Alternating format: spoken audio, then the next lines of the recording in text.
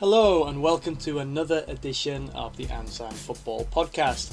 I'm Mike Brandon and today I'm going to be joined by Lebanese international Suni Saad, who's going to take us on a journey through his career and also his time with Ansan Green Wolves. We're going to follow that up with a little introspection on Ansan's recent results and the final run-in for the 2021 season. So enjoy this podcast.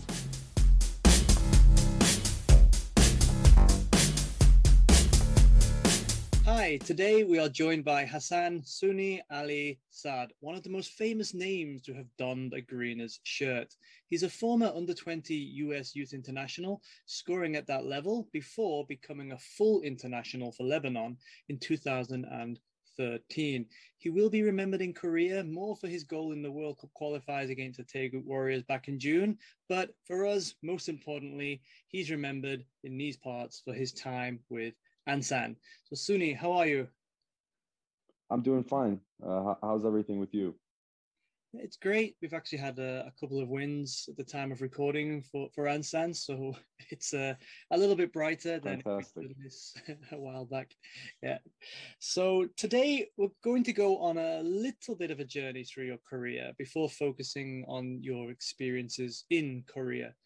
So you started your career coming through college football or college soccer in the US. You were prolific for the Michigan Wolverines. Um, but I think the college soccer system, the college system in the US, is often pointed out as being a bit more unique to other progression systems in the world. So what's it like coming through that youth system in the US? And also, how much of a following does the college scene have in the US? Um, if we rewind a little bit, I started my youth career with a club team, Michigan Wolves, and actually prior to that, my father was my coach.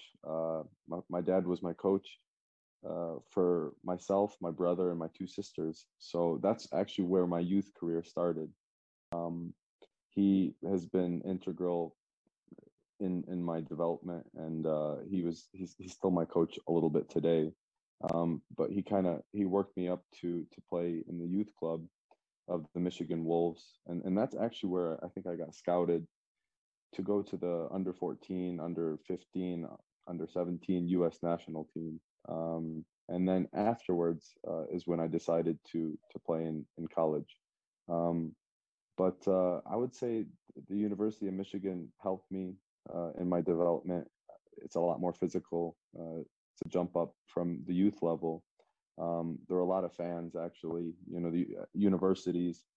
If you know college football, American football has more fans than the NFL, um, and so a lot of fans support the college teams. Um, and I believe it was one of my best seasons as a football player. Was playing with Michigan. I played with my brother. I also played with Justin Merrim, who was just playing against Korea when Iraq played against Korea and they tied 0-0. So we had that sensational season where we went all the way to the NCAA Final Four. And then from that, I decided to go professional and play in the MLS. But I think without the University of Michigan, without my time there, I wouldn't be the player that I am today, and it definitely helped me kind of take the next step up. Okay, so you then got that first professional contract in the MLS, and that was with Sporting Kansas City. So you've noted just how competitive and how big I guess the university or the college football soccer system is in the US. So what's the difference between that move you made from that college level to the MLS itself? To be honest, I want to say that the college level back then, back when I was a freshman, is not the same. At least it looks like it's not the same as what it is today. Um, when I signed in the MLS in 2011, I was ready to play. I was ready to be given a chance to play day in and day out. But my MLS coach at the time uh, said that I wasn't ready. I needed more time to adapt to the physicality of the league, um, which is totally different from what you see nowadays. Nowadays, you see 16-year-olds, 17, 18, 19-year-olds making their debut. You also see nowadays that they have MLS academies, that players are signed to the academies straight to the first team. That wasn't available when I was growing up. That wasn't available when I made the transition from college to professional. So it's a little bit different now. I would say when I first moved from the university, I mean, I was flying. I had scored 19 goals. I was ready to play. I came in to play as a striker. But when I transitioned to playing professional, I got moved to play left wing. Um, and that definitely changed the way that I play, changed my mentality going forward. Um, but it helped me learn, I guess, more about the game than I had known prior. But I would say, uh, I think nowadays the college players, uh, they're ready to get into the league, and they should be playing more minutes at a faster pace. Okay, so also during that time that you were transitioning to the MLS, you'd actually had some success as a youth player for the US national team at under 20 level, but you decided that you become a full international for Lebanon. So that's a quite a really big decision to make. So how did you go through the process of deciding to make that decision? I think that decision was made, and it links with my prior point of when I had gotten out of college. I was ready to play. I was ready to play more minutes. I was eager. I was hungry, um, and I wasn't getting that game time at Sporting Kansas City. So I had received a bunch of phone calls from Lebanese numbers, and a lot of messages from people within the Lebanese Federation asking if I would be interested to play for the full team of Lebanon. And at that time, I just wanted to play. I wasn't getting game minutes in Sporting Kansas City. So I said, this is an opportunity for me to play. This is an opportunity for me to get recognized at an international level. And it was just really quick. I remember sitting down with my dad, and he said, "Are you sure you want to do this? Once you switch to the Lebanese team, you don't have any way to play for the U.S." And I mean, playing for the United States national team um, is a bit more. I mean, they have a great chance to make the World Cup every 4 years. They have a lot more recognition. But at the time that I made the decision, it was strictly I want to play football. I don't want to sit and wait. And I guess we wouldn't be having this conversation if I played for the United States, because uh, getting that Lebanese passport has opened the doors to play in Asia through an Asian slot, and and I'm very thankful, and I'm very proud to play for Lebanon currently. So just on that point then of many teams in Asia do have that have it three international players plus one or two Asian or AFC Federation country players. So you had a stint then in Thailand before you returned to Canvas. And then you would go on to actually play for the Kansas 2 side. It was called Slope Park Rangers then, I think, before moving to Indy 11. But these were in the USLC. So how well supported is the US, the USL compared to the MLS? Do you actually see some potential for growth, a multi-pyramid or multi-tiered system in the US, like you see in England, or you see in other parts of Europe?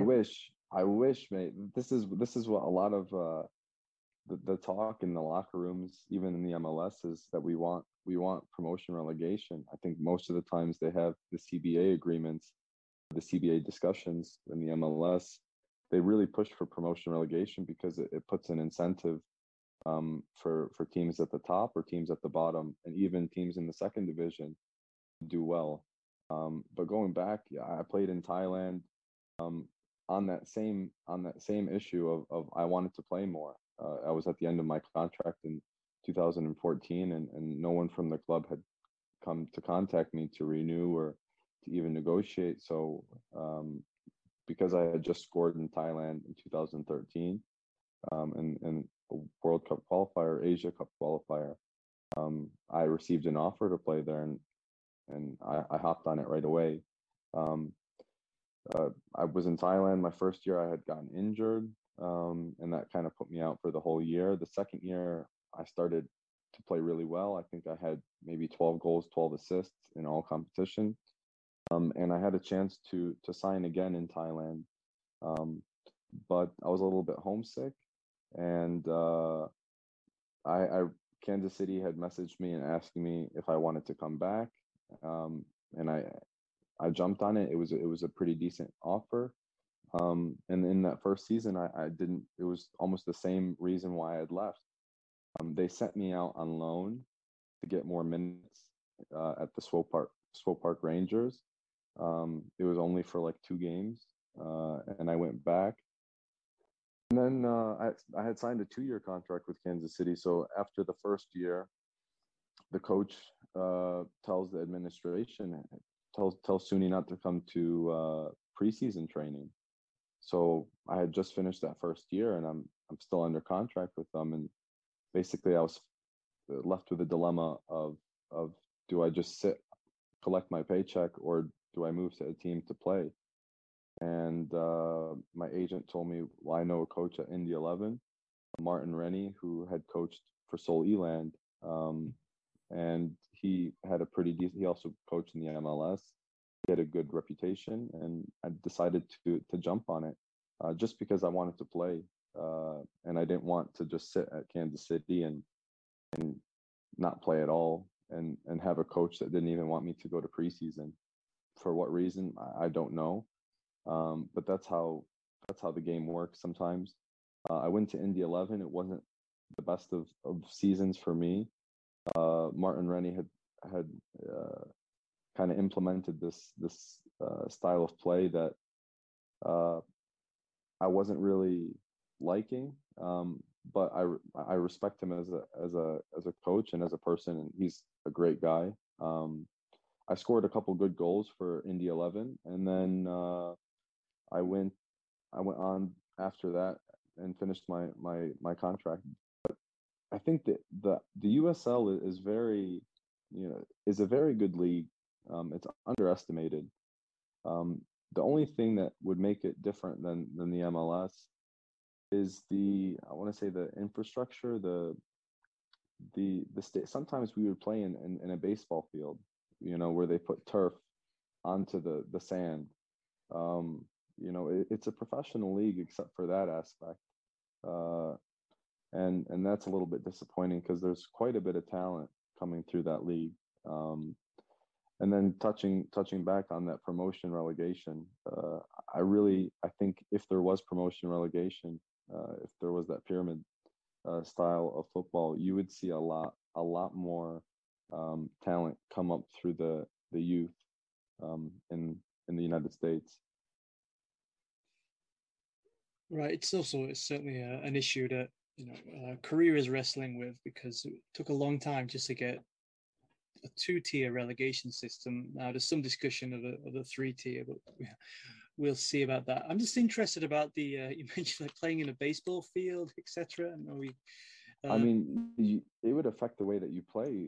You would basically, the captain would select to defend that side first, just so that they would have an advantage in the second half. Also, it changed the way that if a team builds from the back, and they'll put a pass across the back line and it hits the bump on the where the turf is laid down, it would affect it. Or if it's slippery, it's a lot more slippery because it doesn't have that traction. So like you would, if a player is dribbling in that area, you would press him. so small details like that. But the fans they bring fans, and they have ultras as well.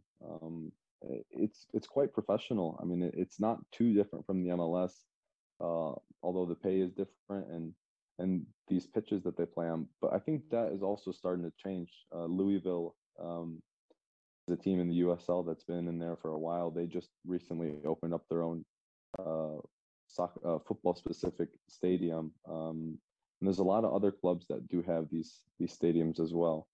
Um, but but if all of them can get on board, then that would be different. That would be something special.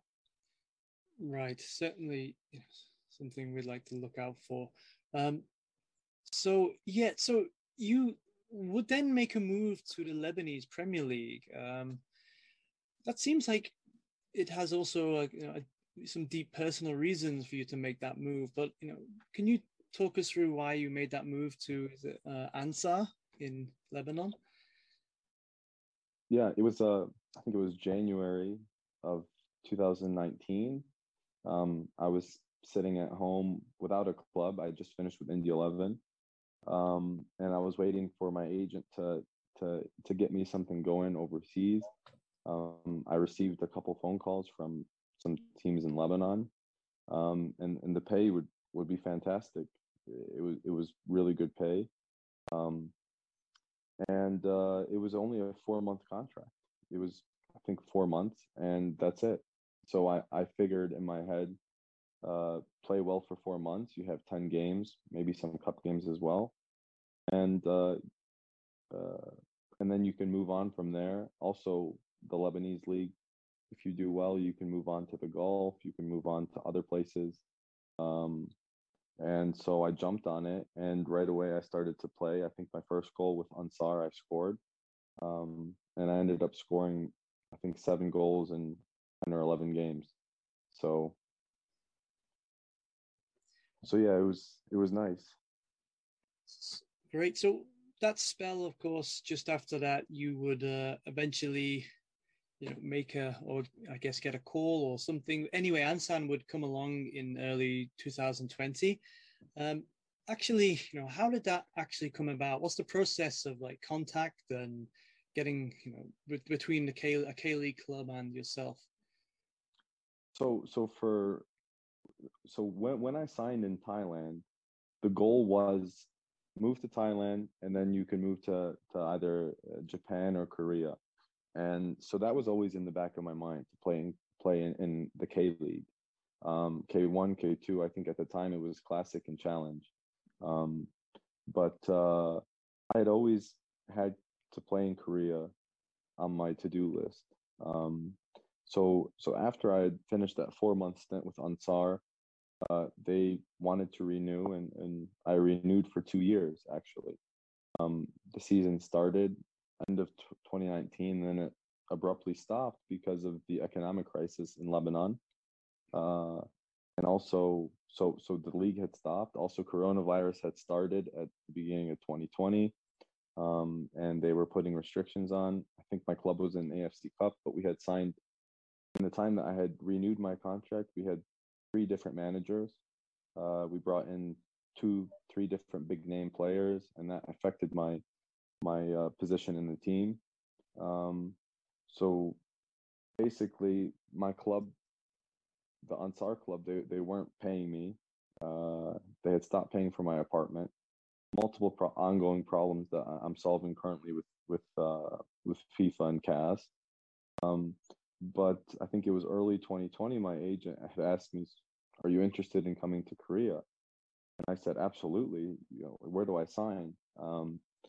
And we kind of just waited. We were waiting for more information. The interest grew, and finally that deal materialized, I think, at the end of February 2020.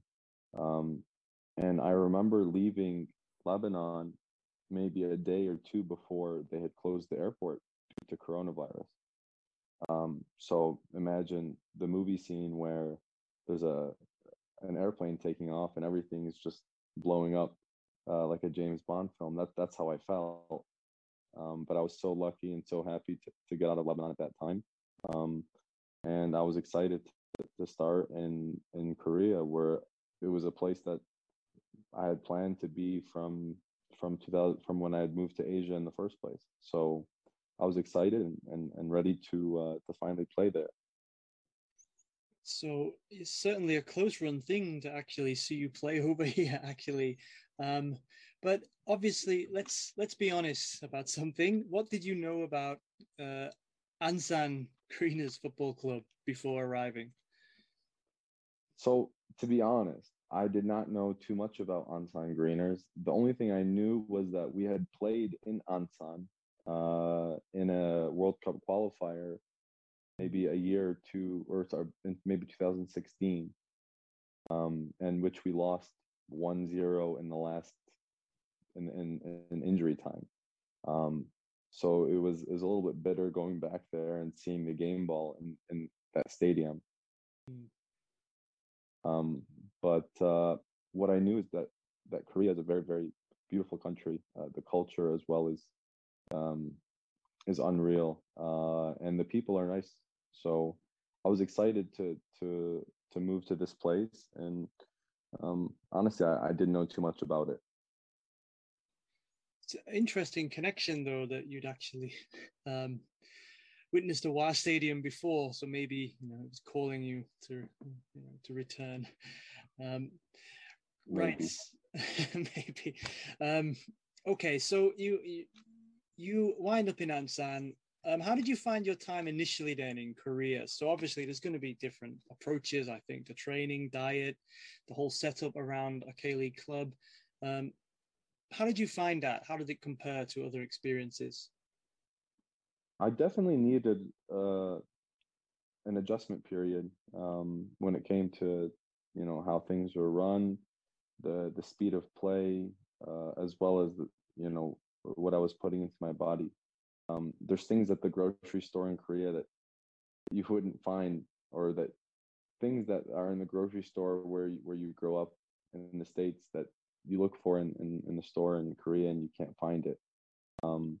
But I think I adjusted pretty well in that aspect. Also, we would have team lunch, team dinner almost every day, and what they would eat is definitely different than what I would eat. But I think the foreign players, when I was there, Felipe, Bruno, and Balea, and myself, we would sit at our own table, and they would give us something different um, than what the Korean players would be eating. Um, I think the biggest thing for me was the amount of fitness that we had to do. For example, every Monday we would run a fitness session. Tuesday would be gym. Wednesday we would have a friendly game. Uh, Thursday would be a hard training, and then Friday we prep for the game on Saturday. And we would do that week out. I understand that fitness and and physicality is a big thing in K2. Um, and so I adjusted to it. I had quite a bit of knocks and kind of not injuries, but muscle spasms from the amount of fitness that we did. But it helped me as a footballer, and I think when I was fully fit, I was given some chances to play. I wish I could have done more. I don't think the style of play was something that suited me, um, and uh, and that's a bit unfortunate because I really wanted to excel and prove myself in the Korean League, and the goal was not to stay in K2. The goal was to always move up to K1 and to play and to score as many goals as I can. But that's football. Sometimes you go to places where uh, it's not the right fit for you. Maybe the tactics aren't right for you. The coach doesn't like you. The players, they don't like you. And that's football. But sometimes you go to a place where the coach loves you. You're playing day in, day out. The tactics, they suit you. The formation suits you. Everyone's playing with you. I think it was a bit mixed for me in Ansan. I mean, I had a really good relationship with the players. Um, it didn't suit the formation. The coach didn't really fancy me, but uh, overall, I enjoyed my time. I enjoyed my experience, and it helped me kind of become the player that I am today. I think it definitely helped me when I played in June in the World Cup qualifiers against Korea.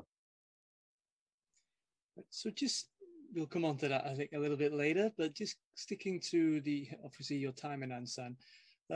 So you come in to the club and you've mentioned all the adaptation with the training and then but you mentioned that you'd sometimes eat separately with the other international players there, but how are your relationships with other with the rest of the Korean players, and also how about communication both in training, off field, and also on field as well? So yeah, going back to it, my relationship with the players, everyone was very polite. Everyone was funny. They would crack jokes. There was a language barrier. We had a translator that was basically a Portuguese translator, and English wasn't his first language. Although he did really well to communicate with me, but there was always miscommunication with what the coaches wanted and translating that to me because I was getting it third hand basically. Right. And it was a bit frustrating, but I learned to adapt with it.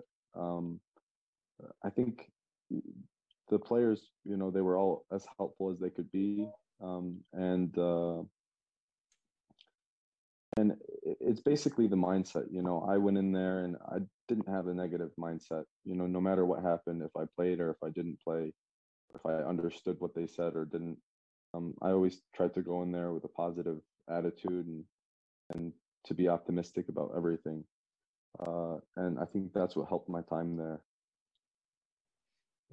Do you think that in terms of week to week team selection, etc., do you think that the coach might make a decision that they might think the instructions or communication might not be as effective with certain players, so they might not put players in there? Or do you think at once you're on the field, it's a bit different? I think it definitely affects. What the coaches say definitely affects each player individually. For me, I'm used to the head coach coming, taking a player on the side, and telling him exactly what he wants from him. For me, I never really saw that from the head coach. For his starters, or even for the players that would come in, I never really saw that personal relationship where he would basically try to get the best out of each player individually. It seemed like more of, this is what I want for the team, and if you don't fit in the team, then I'm going to change you. And I don't think it worked out too well. We weren't really, pushing for a promotion spot. We were more fighting to stay not rock bottom. Um, but that's how football is. Going back to it, that's how football is. You have a coach and you have to follow what he says, and that's the way it goes. So imagine, I mean, obviously from our perspective, watching the games, remember you were used quite often as a substitute, and recall you did make some big impacts in games. Remember a long range strike coming back off the bar, etc. So when you've come to another country, how frustrating is it then to not actually get used? It's frustrating. I also remember not only that effort that I hit the post. I had played against Jeju in Jeju, and that was my first game after 4 games, not even playing a minute. So I came into the game starting, and I remember playing really well. To be honest, uh, I think I had one of the best ratings on SofaScore or something like that. Playing in the game, I did well. We conceded 2 penalties, but we ended up, I want to say we drew the game or we lost the game. I'm not sure, but I had played really well in that game. And the next game, the following game, I wasn't even selected for the 18. So it's a bit, demoralizing to try and put in the effort especially not getting the rhythm. I think that's what football is as well, is having the rhythm to play. To if a player doesn't play well in one game, it doesn't mean he's a terrible player. I think he needs to be given chances, one, two, three, four, five, and then you can make an assessment on whether he fits in or he doesn't. If you remember Fernando Torres, when he played for Liverpool, he was brilliant. He moved to Chelsea, and everyone forgot how good of a player he was. Um, and that's how it goes. I don't think I was given the proper chances and the proper looks, and I don't think that style fit the way that I played. Um, but I used it as a positive experience, a learning experience, and um, I don't regret my time at all being in Ansan. Okay, that's good. I'm just also then wondering though. Of course, it did. You said you don't have regrets, obviously having come to play here. But how was the actual break from the club? I mean, how did how did the um, do they tell you that you're not going to be resigned, or there was just no communication, or because So there was communication. It was, I'm very lucky to have a Korean agent who works with my agent. I basically consider him my big bro, Yoon Sung Kim. Um, I think his uncle was a famous coach for the national team. Um, Anyways, he was communicating with the club. I think it was before the Jeju game. The owners or the managers are going to be watching this game. You're going to see how you do. And there was feedback saying they like you, but they're not really sure about uh, a couple of things, in the club with how the manager is. So basically, I was kind of on standby, and then towards the end of the season, when I wasn't really playing that much, I think we knew that it's unspoken language, that I'm not going to get renewed, and it was pretty clean, to be honest. It was a clean break, very professional. Ansan was a professional club. It's not like my time in Ansar, where I still have an ongoing case with them. It was a clean break with Ansan. I knew they weren't going to sign me, but it was towards the end of the season that I kind of got the the absolute answer from them. But they were very professional, and I thank them for that. okay, so um, you've now moved on to Al Vedat Sport Club. Forgive my pronunciation. وحدات أو وحدات. Okay, I'll practice that some more. But it's in the Jordanian Pro League. So before we talk about that, let's just reflect on your experience. So you've played in the US, Thailand, Lebanon, Korea, and now Jordan. How do the different leagues compare in terms of competitiveness and followings, etc.? Uh, I think it's crazy, when you put it like that. To see my journey as a football player, playing in the MLS, it's a very physical league. There's not really one team that's dominant over the other. Um, uh, Playing in Thailand, it's a technical league, and it's definitely a little bit more quicker than the MLS. Playing in Lebanon, they're very technical players. Tactically, that's where they're lacking. I would say playing in Korea, it's a league that's just go go go go go, um, and the fitness in Korea is second to none. Um, and playing in Jordan, uh, it's similar to playing in Lebanon with a little bit more tactical awareness in the game. Uh, it's an incredible journey, to be honest. I hope to add to that list to get experience, um, and I'm quite happy with how my career has gone so far. Okay, well, tell us a little bit about your current club while on the topic then. The club itself, and you've mentioned some of your experience already. So playing with Wahdat, the opportunity came. I was sitting at home. back with my father in my off season.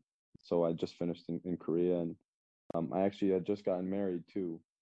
That's another aspect of uh, my time in Korea that kind of helped me.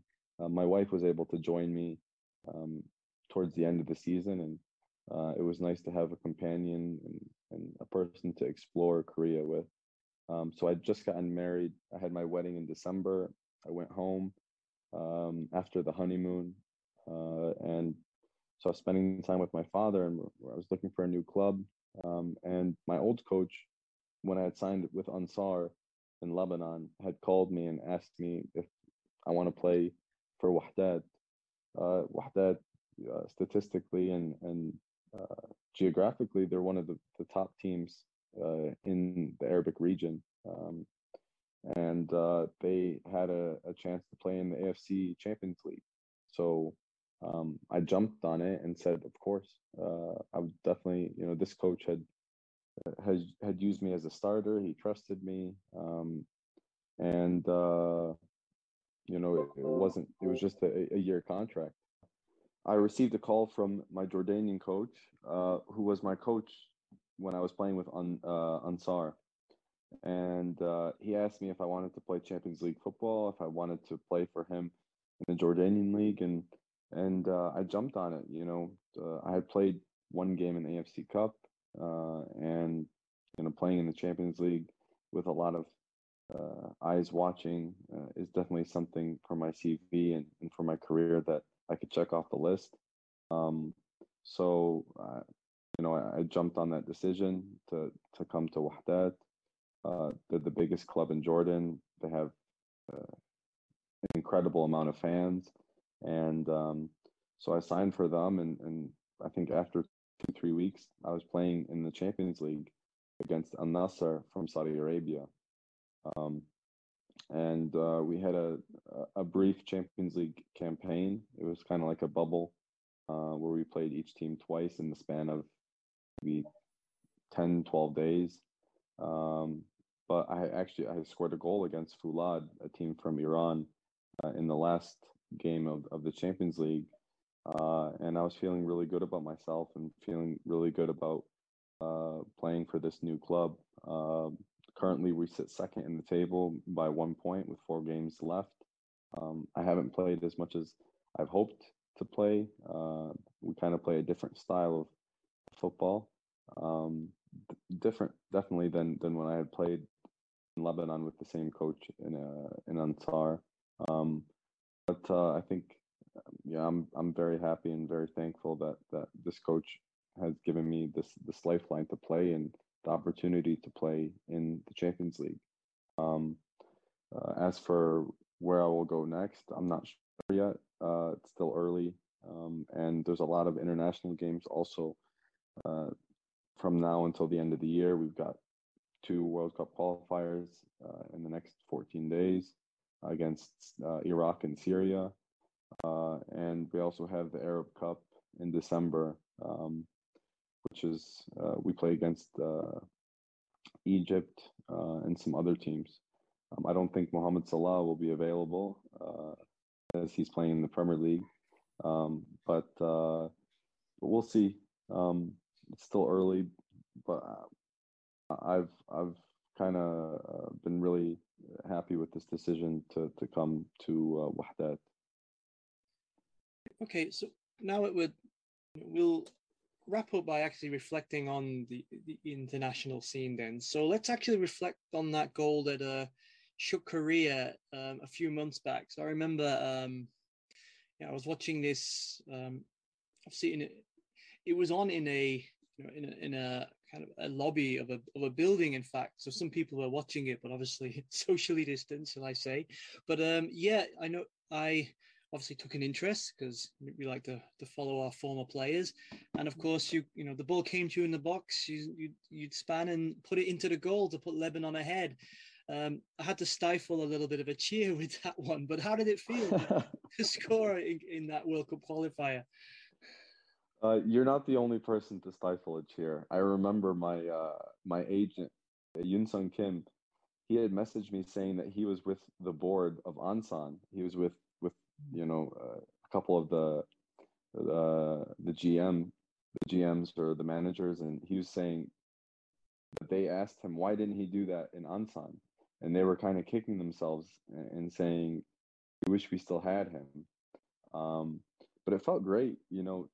It felt definitely like I don't want to say retribution, but it finally felt like I was able to be in Korea and do something and show what I really can do.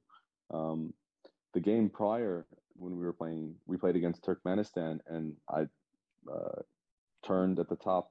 I mean, I was about 30 meters out and struck a ball in the top corner, uh, and I was, you know, so ecstatic, so happy, and that was short lived because we ended up losing the game 3-2 in the final 10 minutes.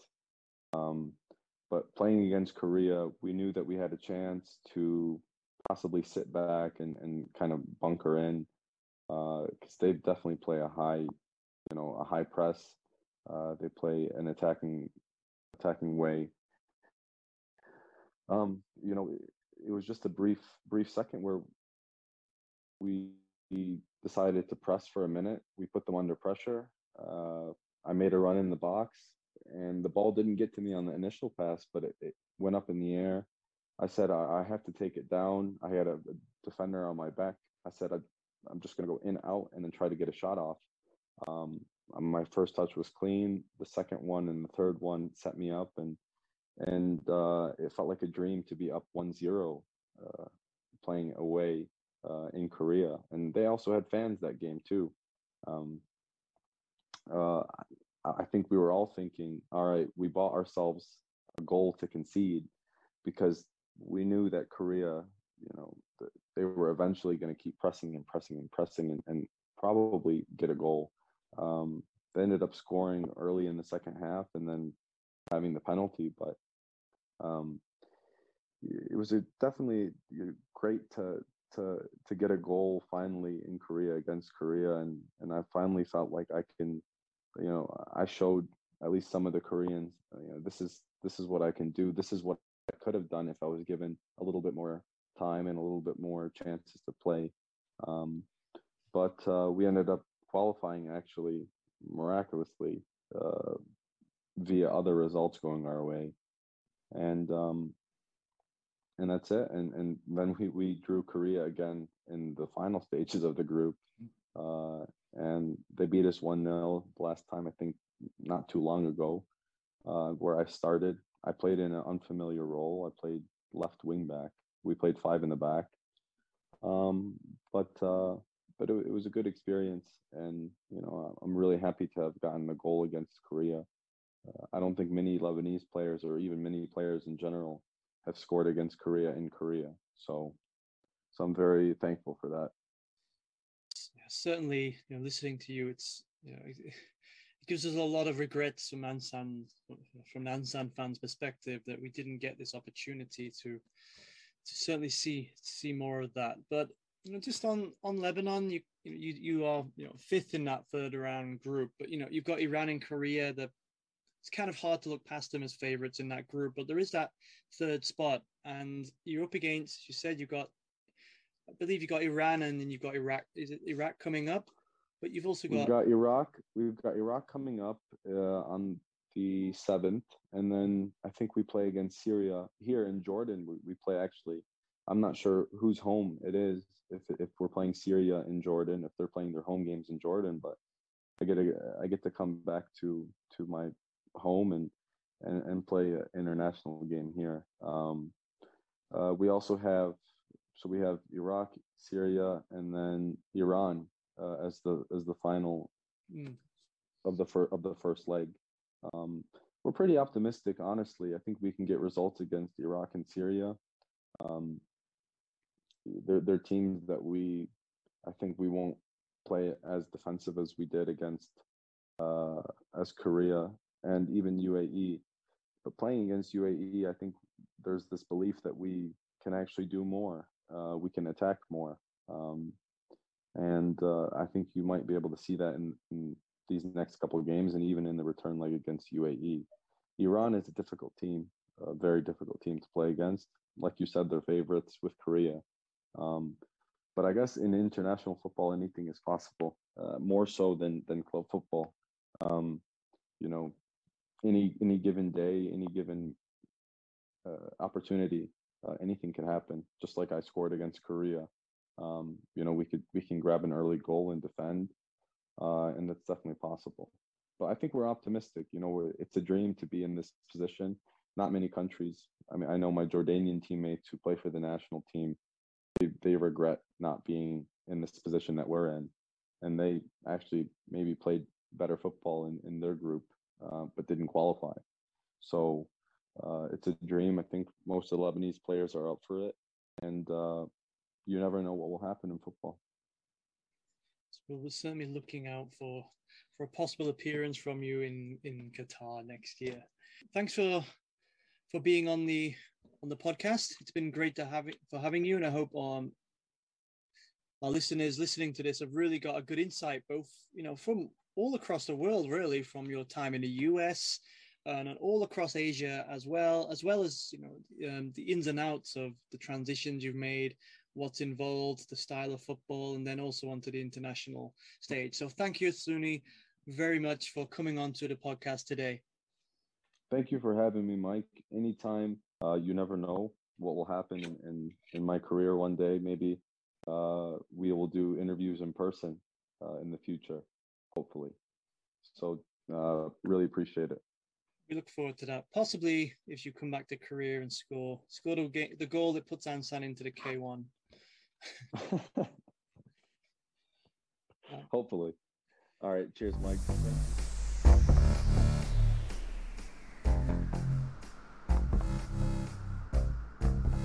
Hola, mi nombre es Raúl Tarragona y estoy siendo entrevistado por Ansan Greener.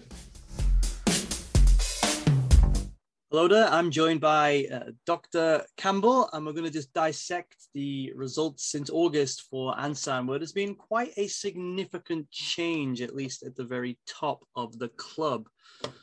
After Ansan's 1-1 draw with Busan in mid-September, Kim Jil-shik actually tendered his resignation, and interestingly, he put, obviously it did come on the back of a 10-game run without a win. He said, ultimately responsibility lies with the manager, and he's taking responsibility and stepping down from his position. So let's just get into Kim Jil-shik's reign first. I think firstly, I would say, it's quite a big step, or at least give some credit for him for making the decision to step down when it's so clear it wasn't working. Yeah, Ansan has had their struggles. They've had issues keeping their best players healthy on the field. They've had limited success, and to put all that on the shoulders of a manager seems a bit unfair.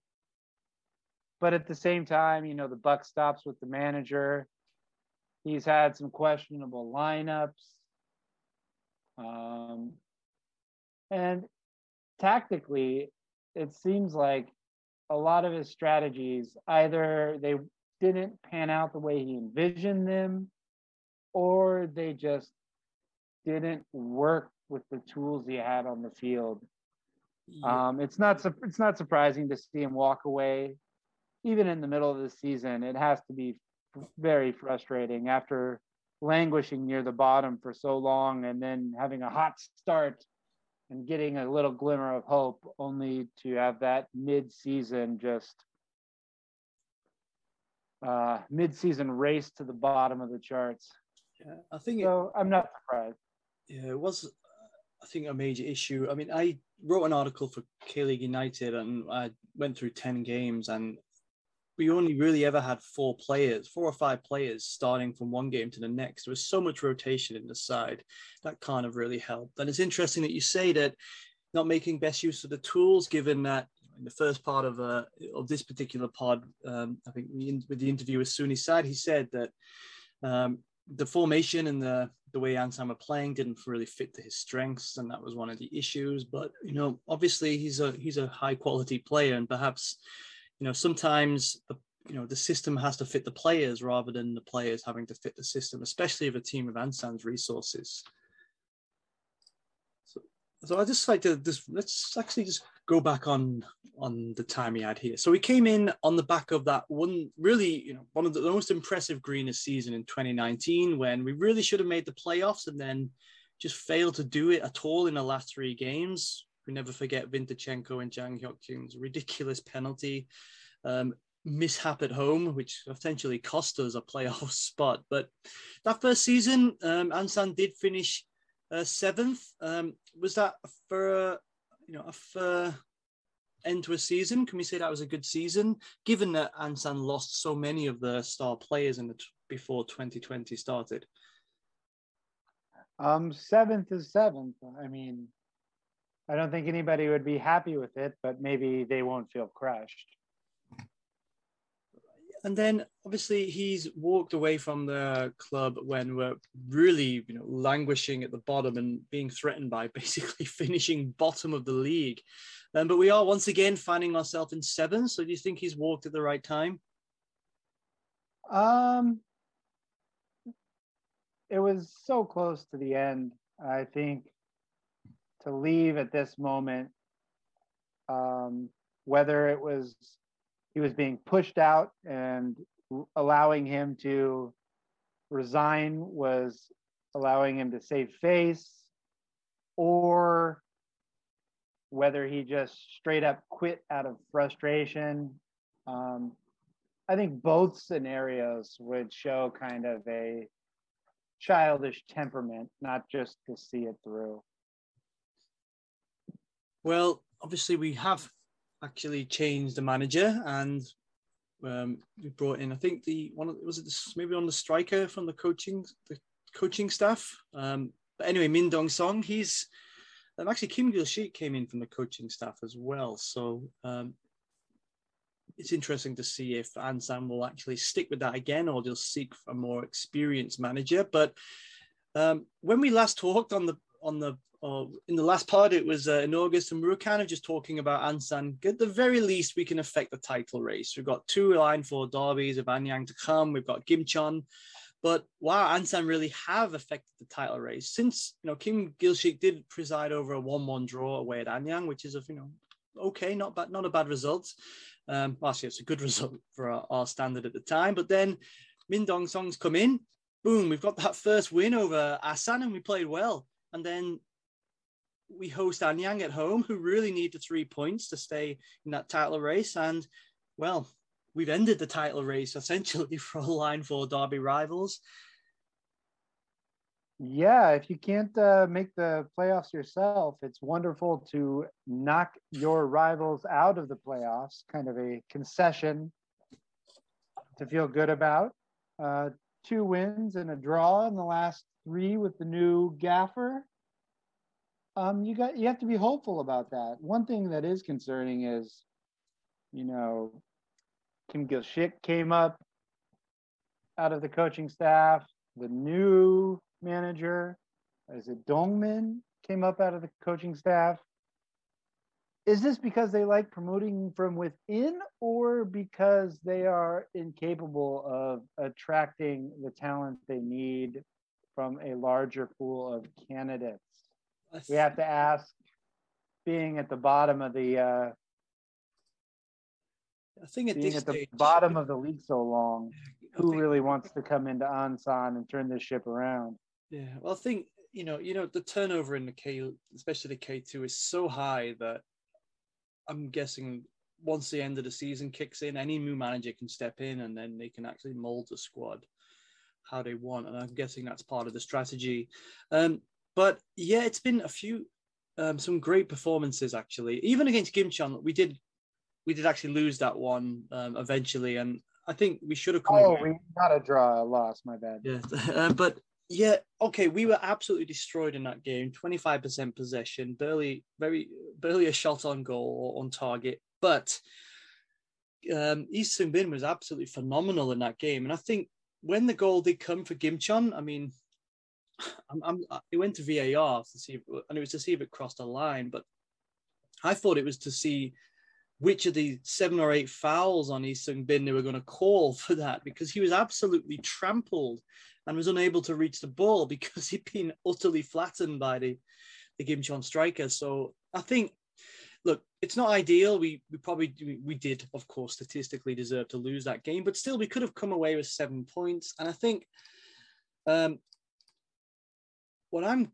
kind of interested in, obviously it's pretty much impossible. We've got 4 games left to go, but we are 9 points away from 4th. I mean, we're only 12 points away from a 3rd, I suppose. But in theory, if Jeonnam have a nightmare, in the next 4 games, Ansan could make the playoff places. I think that's quite incredible considering where we were at the end of August, when we were very afraid of finishing 10th in this league.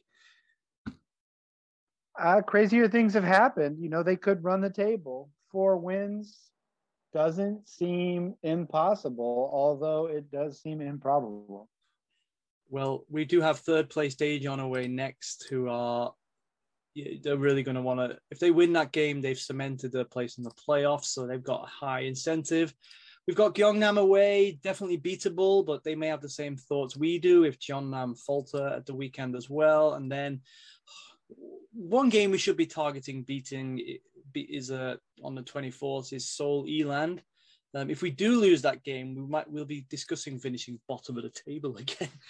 But if we win that one, then we'll end the season at Jeonnam. I mean, it could be an amazing end to the season if we win the next 3 matches, of course.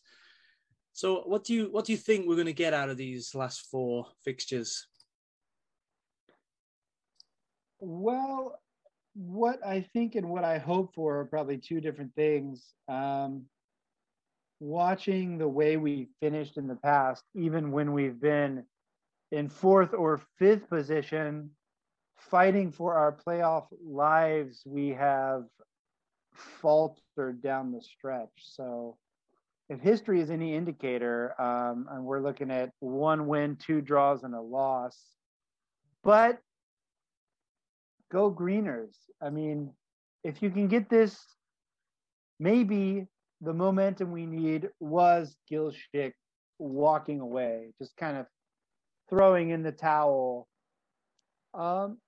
Maybe it was a spark, 2 wins in 3 games and beating 2 solid teams and losing to the top squad is no shame. So who knows what could happen with a little momentum. It's certainly been a dead wolf bounce, if you like, if you want to use that phrase. But okay, well, yeah, definitely Ansan's response has been pretty impressive. And look, we've certainly played more solidly. We've actually picked a side which looks like it's going to be more consistent. Kan Ho-to has been back, and that's really changed our forward line. Duarte's been very good this season as well in terms of driving forth the attack. Chae Gon-ju again looked impressive but couldn't score against Gimcheon, but he's had that stint with the under-20s recently, so I think he might be up for it now. It's all about, I think that we still got this issue. Asnawi, he's back in training. He played about 15 minutes. Maybe he'll be back, and he's got 4 games, so really he needs to make a mark in the K-League. He hasn't, because we had the initial quarantine issues, which delayed his start by almost a month. And then he was away with Indonesia playing. And then that led to more issues with quarantine, etc. So, and then he's been injured. So I think, we've got a lot of players have a big statement to make. I think Duarte needs to make a big statement. Kan Ho-to, he might be looking for a move, actually. He's certainly proved himself. And then, obviously, I think Chae Gon-ju, as I just mentioned, Asnawi. Yeah, there's some players who really need to make their mark, and they've got these 4 matches to do it. And if they do it, it may make a big difference to what Ansan looked like going into 2022. But of the players we've got, obviously in the next 3 or 4 weeks, we're going to be having the end of season awards and voting, etc. Who's anyone standing out to you at the moment, or who stands out to you as some of the more impressive players or tips to walk away with the coveted Ansan supporters prizes? Duarte has been a spark plug all season long. Asnawi, when he plays, provides much needed support in the back midfield or even in the back. With Kanoto healthy, with Kyungju coming back, maybe that will help provide the momentum we need to finish strong. And like you said, some of them may be playing for contracts, especially the foreigners. So maybe they do really need to make their mark. Maybe these secondhand and tertiary influences will help fuel the fire. Right. So, okay. So we're looking forward to actually seeing how we end the season and, of course, which players kick on. Just looking at the SofaScore rankings, we actually have our top 4 players as none of the ones we've mentioned. Lee Sang-min, of course, has been absolute revelation in midfield since dropping down from Suwon Blue Wings into the K2. I think Lee Sung-bin has really cemented himself he's one of the top shot stoppers in the league. Kim Leon-do, I think his rating might be inflated by the sheer amount of penalties, but he's got a lot of assists. And then Song Joo-ho in defense as well is also rating very highly. I think the Ansan defense is actually, despite the fact we've been really battered a lot, but actually the defense hasn't been the disaster I think we predicted when we lost some key players, including our captain in the close season last time. So yeah, I think it's a bizarre the position we're in, because I think we've got a lot of positives from the playing staff, and yeah, we really should be doing better. And as I said, the fact that it's a mathematical possibility at this stage of the season that we could actually end up extending our season into November in the playoffs is quite incredible. Daejeon could end all this in just a few days' time, but we'll see. Yeah, in the immortal words of Journey, don't stop believing. I'm sorry for singing, everyone who had to hear that. I was wondering if that's going to get a DM strike on the pod this time. So okay, right. Okay, well, thank you, Colin, for joining us today, and we'll be back in at the end of the season to actually look back on what transpired, as particularly over this last month of the K League 2. So thank you. And thank you everyone for listening. Colin's waving actually in that ending. I was going to say before we end, we need your prediction for the Final Four games. You didn't give a prediction. All right. Well, at this stage of the season, I'm going to say I'm trying to work out the permutation to say we can finish 4th. Jeonnam do have those poor games, but Daejeon, we managed to scrape a draw. We actually beat Gyeongnam and Seoul Eland, and then boom, Asnawi came over here to make his mark. Last minute winner against Jeonnam. We sneak into 4th, and then, well, there's going to be a few more pods we have to record this season as a result. Okay, well, as I said, at this stage, I'm actually feeling upbeat about Ansan. I mean, I just thought that was done. Just coast to the end of the season when we recorded in August, but it's nice to feel positive about the Green Wolves. It's been a few years. Okay, well, see you next time, Colin. Thanks. Take it easy, everyone, and thank you for listening.